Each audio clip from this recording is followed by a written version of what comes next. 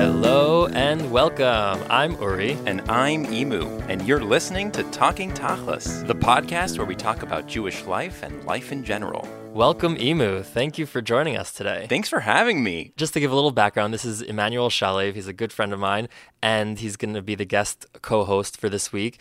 And I was thinking about it. I really think that of all people, other than myself and Rifki, you really are the most connected to this podcast. We have a lot of background that we're going to get into. You actually work with Rifki in a similar kind of field. That's true. And you really were our first fan and supporter. Fan or like major critic. Coach, maybe even. Ooh, I like that. Yeah, we really appreciated your input in those early days. It was fun, yeah. So, Emu, do you want to tell our listeners how we know each other? Sure. Uri and I go way back. We're both Maccabeats brothers, I would say. Uri and I put together the first Candlelight video, although before that was One Day, which I had less involvement in. But I guess I was the producer on Candlelight. Yeah, basically, Emu was a founding member of the Maccabeats. And Candlelight, which was the Maccabeats and my big breakthrough, was really his brainchild, I think I would say. Mine and David Block, who helped me write the lyrics. Yeah, I think you were in a car and you were listening to some Mike Tompkins, as one is wont to do when in cars. Exactly, commuting to law school, and this is the famous time when I heard in my head I flip I throw my hands up in the air sometimes became I flip my latkes in the air sometimes, and then the lyrics wrote themselves from there. Yeah. But it was Uri's amazing vision that helped that come to life. Well, it was a team effort, and then we went on from there to produce a whole bunch of other videos. I think we experimented and expanded with the scope and the type of imagery and themes we were addressing. Oh yeah, that was crazy times. Uri's a really perfectionist, great visionary, but an awesome partner to work with. I also remember you and I were both in grad school at the time. Yes. Right? You're in medical school. I was in law school. Right. And we were passionate enough to do this for real. Yeah. I want to get to that part of the story in a minute, but I thought it might be interesting because this is not really something that I talk about or really think about that often, but in that whole Maccabee experience and chapter of our lives, especially early on, does something stand out to you as like the most exciting moment or experience in that? I remember it was kind of like I like to listen to a lot of music, and I was like, oh, it would be really cool if we could do the Jewish version of this. And then like one step led to the other. I wasn't thinking so much about like what it would all turn into and what it would be, and like a moment where we would be at the White House or anything like that. So one of the moments that sticks out for me is it was that first week when 20,000 views became 100,000 views, became 900,000 views, and CNN, New York Times, and I was sitting on my bed, just like laying back at the end of the day, and like thinking, I can't put any of this back in the box. like it's great. It's a wonderful experience. And it came with like a lot of insanity and calls and people asking, and I kind of want it. There are times you want it to go away. Right. And thinking like, oh, shoot. So almost like it was one big blur of just so much happening at once. Yeah. And to put it in a good light, it was just like, oh my God, like how many doors just opened, how many possibilities just happened. How many, people are calling and you want them to just go away. Right. So it was just, I think it was that moment in that first week where it's just so many TV interviews and news stories and old rabbis coming out of the woodwork to congratulate you that I was like, I can't undo this. This is crazy. But then there was a lot after that. Some really exciting and great stuff. There was some tension of different sorts. Totally. Which is all part of the, part of the journey. Behind the music. What do you think your favorite video/song was that we worked on together? I think that's really easy for me to answer. That's the Book of Good Life. The Rosh Hashanah. The Rosh Hashanah video. Although that has a lot to do with the fact that when Candlelight came out, we had like really hundreds of people writing in saying crazy things like, I had never, I haven't worn tefillin in 20 years, but because of this video inspired me, I'm going to wear tefillin. And people who like haven't lit candles and they're going to light candles, or just crazy inspiring. And I was like, really? From this video about flipping your latkes? Like, and I was like, okay, then the next video we have to write has to be much more spiritual. Geared towards that. Oh yeah. It's like, so, I mean, for the subsequent videos, there was always a bit of tension between me and some of the rest of the group, is that I kind of wanted to be very overt in the spiritual themes, like Hashem desires Yeshuva, come back to him, everybody, right? I thought that we were going to like bring Mashiach, but I needed to rein that in.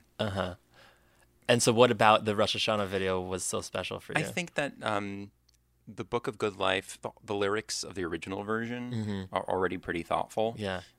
So kind of doing the Jewish spin, just sort of like, I think one of my favorite lines was replace the guilt with inspiration, which is a powerful line for me, to kind of give people the experience of Rosh Hashanah that isn't such a guilty one, but one where you're just being thoughtful about how you've spent your year and maybe kind of doing it a different way. And I think you really brought that to life beautifully in the visuals. Like, it was all about regular, normal people who are not as thoughtful in their lives and take the opportunity of Rosh Hashanah to kind of change that up somehow. So there's these 4 different storylines of people and how they just, they live a better life.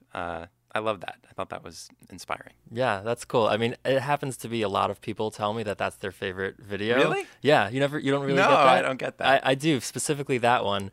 For me, my favorite part of that video was the shul scene, like sort of like the climax at the end, for multiple reasons. That was I think to date at that point, it was the hardest shot you've ever had to For pull off. sure, because there were a lot of people there. There was a lot of pressure on me to sort of like direct, and these like 100 whatever people who are all literally looking at me to tell them what to do, that I actually might say the thing that will get the product that we want and everyone will be happy. And that's the crazy part, I think, also with you and our partnership in those first videos, is like, you're a creative genius and you see it in your head, but you're also one of the nicest people I know, and you don't like yelling at people, which is where I came in. That was my energy. I was happy to yell at people and be like, everybody, shut up, let Uri. Yeah, we definitely, I don't know about the first part of what you just said, but I think we definitely complemented each other very well, which was what I think led to a lot of good, very great outcomes. Yeah, it was fun.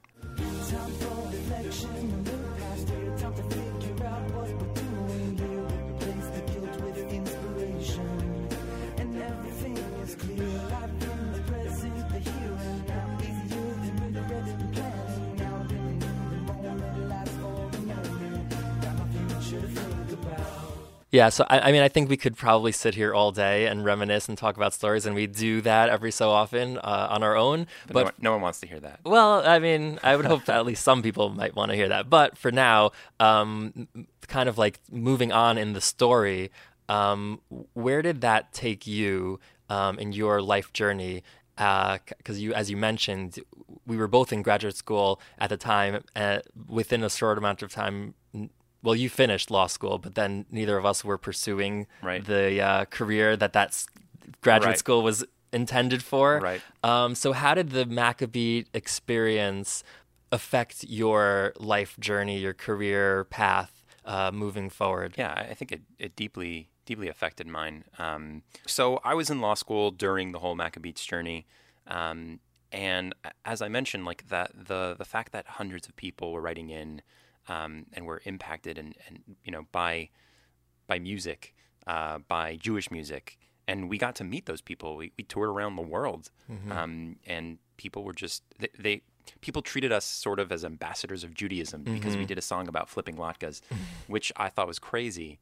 So having gone through that experience while I was in law school, I just really fell out of love with the idea of being a lawyer, and was super passionate about this like new technology of internet video and its ability to inspire thousands and thousands of people.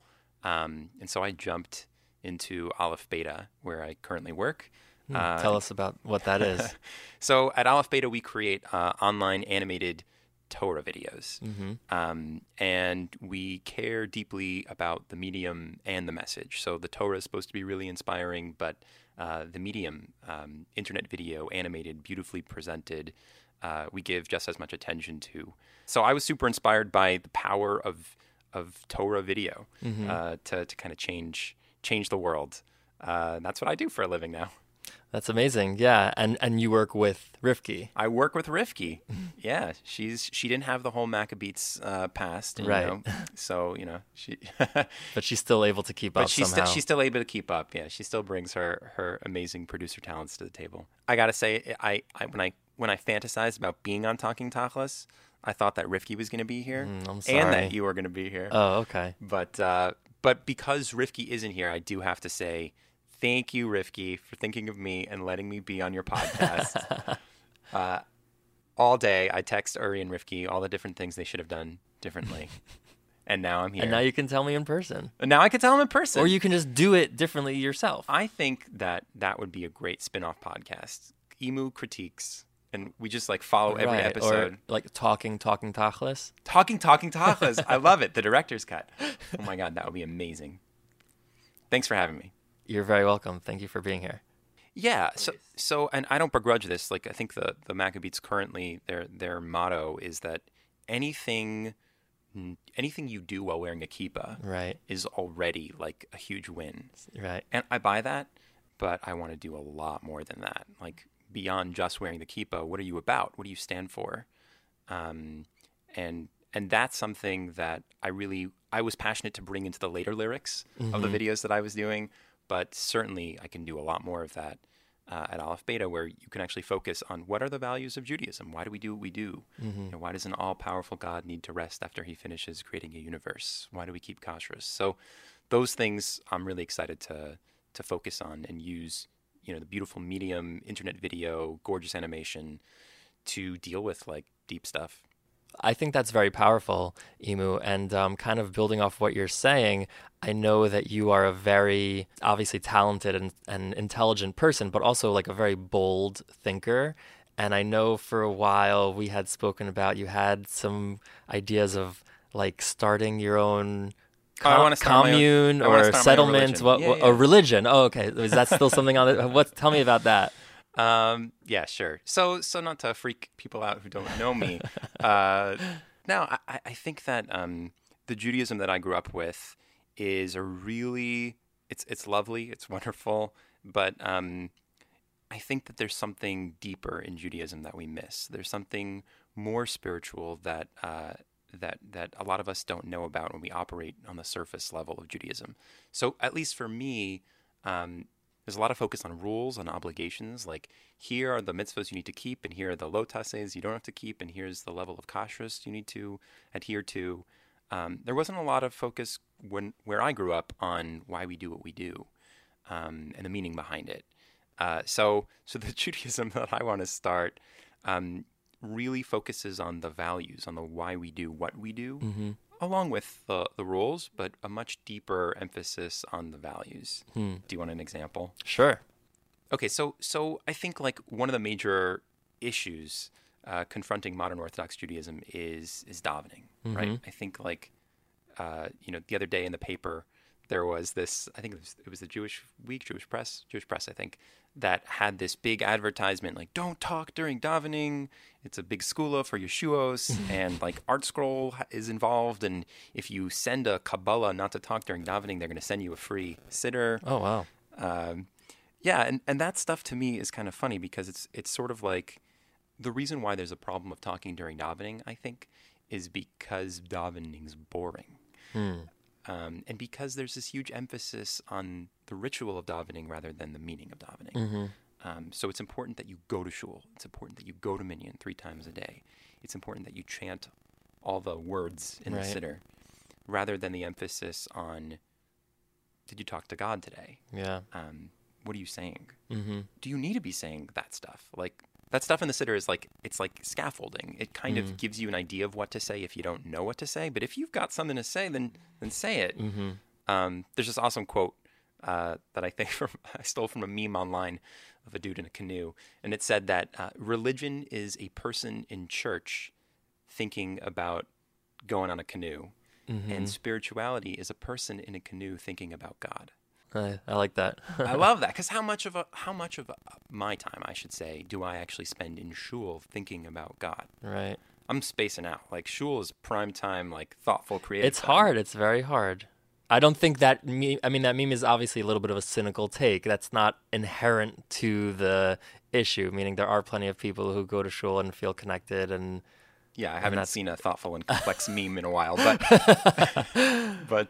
yeah, I totally get what you're saying. I think so. I mean, I want to hear more about the starting your own religion part and what that looks like. But I think the simple answer of why it is things are the way they are is it's just a lot easier. I mean, it's so hard, especially when you're dealing with education, to instill these type of theoretical, abstract thoughts and emotions and feelings. It's a lot easier to say, here are the things that we have to say and the order that we have to say them in and what you have to do. I think, but I also think that that's one of the beautiful and unique things about Judaism to me is, and in my mind, this sort of contrasts with Christianity. Christianity, in my perception and understanding of it, has the main focus on belief and thought. And Judaism, while belief and thought are integral to everything we have, there's a very strong focus on action. And there's even like this phrase, I'm probably saying it slightly wrong, but it's something like acharei hapilot nimshachim halavavot, which is basically like, if you want to get to a better spiritual place, you want to be a better Jew, then the two options are to change your mindset and to get like in the right, kavana, and then your actions will follow, or just start doing it. Like, dress for the job that you want, even if your mind isn't there yet, and then your thoughts and your heart will follow. And the Jewish way, from what I understand it, is the second thing, which is just do the action. Like, meaning we can spend our whole lives, and as somebody, I think you can relate to this, somebody who, myself, can get very caught up in thoughts and abstract thing and head in the clouds kind of stuff, you can really spend your whole life up there without ever really coming to a definitive conclusion of the correct way to do everything. In the meantime, your life happens. Sure. And the action in Judaism is in as far as delineating from the moment you wake up to the moment you go to sleep, here's how to do it. And the instruction book is sort of like amazing that even like psychologically that our sages and the Torah and whatever, like were in tune with that you just have to do it and live your life. It's very existential, and you do it, and along the way try to think about what you're doing and come and have your emotions follow the actions, but the actions are happening whether you are ready for it or not. Totally. I think the pushback I have on that is, there's we can trade pitgamim, but the Gemara says Rachmana liba bai, that at the end of the day, God actually wants your heart. Mm-hmm. And I'm not putting down action. I think you do need action, right? Essence needs to express itself in form, but at the core needs to be the essence. And I think that we've gone a little too far where we're only concerned with action and external, right? Like the way we measure Judaism is, are you Shomer Kashrus? Are you Shomer Shabbos? Mm-hmm. Because those are things very obvious that you can tell. Right. Rather than saying like, oh, is that person Jewish? Does he have an active relationship with God? And does he care about social justice and taking care of the orphan and the widow? Right. Right. Like that's not how we measure. Because it's obviously much harder to measure that. And that's also the kind of thing that for some people can change from day to day in certain ways. How do you mean? An individual person, I mean, for myself, my understanding of my place in the world and my role in terms of towards other people and towards other Jews, other non-Jews, that's something that I think evolves and matures throughout one's life. Mm-hmm. And I don't like being put in a box in terms of that. Like if someone wants to put me in a box and say I keep Shabbos and kosher, that's a box that I'm okay being in. But if somebody wants to put me in a philosophical box, mm-hmm. I am uncomfortable because I don't know if that's really what I am. It's something, and Judaism, I think, celebrates that in different ways in different groups, and do that in different ways. But in terms of questioning everything mm-hmm. and constantly reevaluating, but your day-to-day actions mm-hmm. to be a healthy person, I think, need to be somewhat consistent. So let me give you a personal spin instead of arguing in the abstract mm-hmm. philosophy. this passion for me came out of wanting to be a better person. Like the very guilty yeshiva guy who like really believed that I was supposed to be using every single moment of my day to learn Torah or to follow every single mitzvah, and it didn't work. Like I wasn't doing it. And that made me kind of obsessed with motivation. Like, why do we do what we do? And in my own development, I started to leave behind negative motivation or rules and obligation, and tried to be kind of really passionate to find positive motivation, the value, the meaning behind what we do. That really actually turned me on. It got me far more excited to like get chametz out of my house once I knew what chametz was, or be really passionate to understand what Shavuos is about. All these mitzvos that I think we don't always question, understand why they are what they are. They really gave me the ability to actually do. So that's what's worked for me. And I'm very passionate to kind of share a vision of Judaism that is value-based, that's a bit more positive in the motivation, just as an option out there, right? Yeah, Like and that brings it back to Aleph Beta, correct? In the way you approach that endeavor. Totally. For me, what Aleph Beta is doing is it's going back to these laws and stories in the Torah itself, and asking those questions, right? Like, why does an all-powerful God need to rest on Shabbos? And what does that mean? What is Shabbos for me? Why does he want me to keep it? Why don't we eat milk and meat? All these rules that we assume necessarily don't have reasons, I think do. And one of the cool things we do at Aleph Beta is show you why, show you how. If I were to summarize kind of Aleph Beta's main goal, I would do it this way. And we'll see if this works. But what Torah means is guidebook. That's what it actually means. And for most people, they hear guidebook and their brains immediately translate it as rule book. And what Aleph Beta tries to do is show you how it's not a rule book, it's actually a guidebook. It can guide you and show you how to have a more meaningful relationship with the world around you, with your family, with friends, with God. And it's cool. Check it out. Yeah. So I think the idea of a positive motivation, something that really keeps you interested and gives you a framework for how you can be passionately Jewish at your workplace or with your family, something that's relationship-oriented or business-oriented, which only happens when you think about values, not ritual. That's really powerful. I think something that makes it difficult to kind of convince other people about a meaning and values-based Judaism, and that's frustrating for me sometimes, is it doesn't exist. Like, there's no like, oh, are you modern Orthodox or are you value-based, right? And sometimes it's hard to debate without having a good alternative that you can point to. I think just the fact that someone would be struggling with this and thinking about it is already a very, very big step in the right direction. Meaning, because I think part of the problem is when people just go through the motions without even thinking about what they're doing. And so nobody who's really thoughtful has all the answers anyway. Except for me. Right, obviously, of course. But so I think just asking the questions is a big part of the answer. And I also love with a lot of the stuff that we didn't get into so much now, but people should really check out Aleph Beta and see a lot of the stuff that they do and talk about. It's about understanding, like you were saying, why we do the things we do, going back to the source, going back to the original passages in the Torah, and really breaking things apart. In a way, it's very postmodern. It's deconstructing.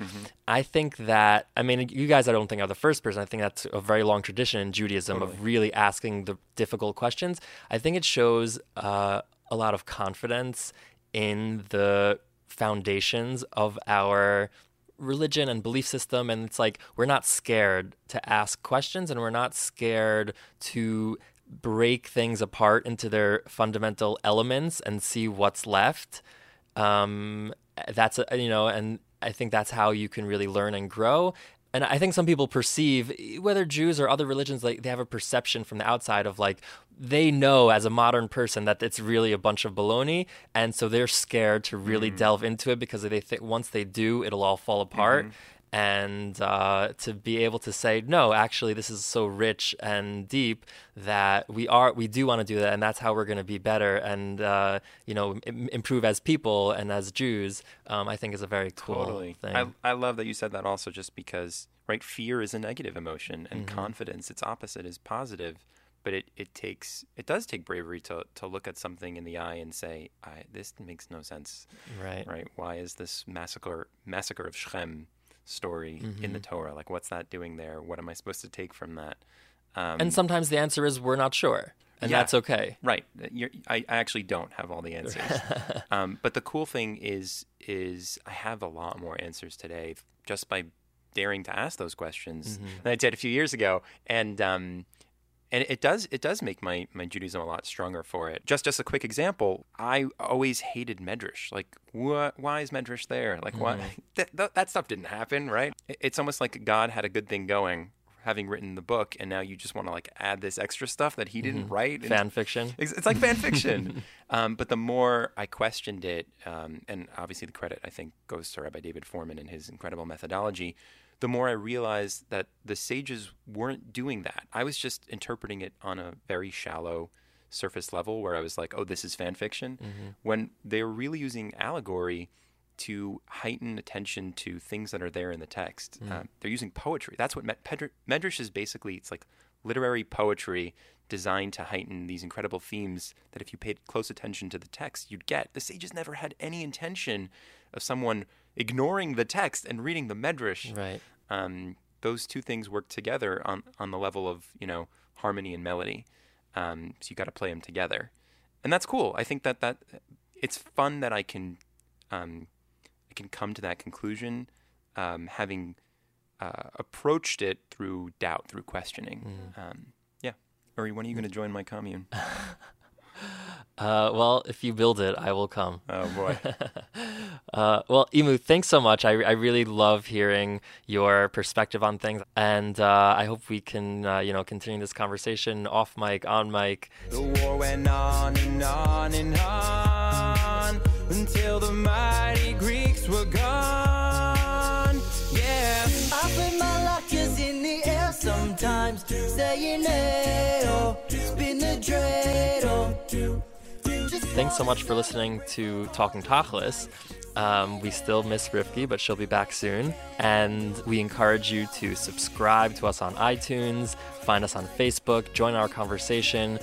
You can join publicly by posting on the Facebook wall, or you can email us and we'll respond to you, talkingtachlispodcast@gmail.com. Thanks as always to Drive-In Productions for sponsoring this episode. What a studio. Yeah, they know what they're doing. They definitely do. And thanks as always to Triple Threat Trio featuring Rage Brigade. They are the official band of Talking Tachlis. Thanks, everyone. Bye. Bye.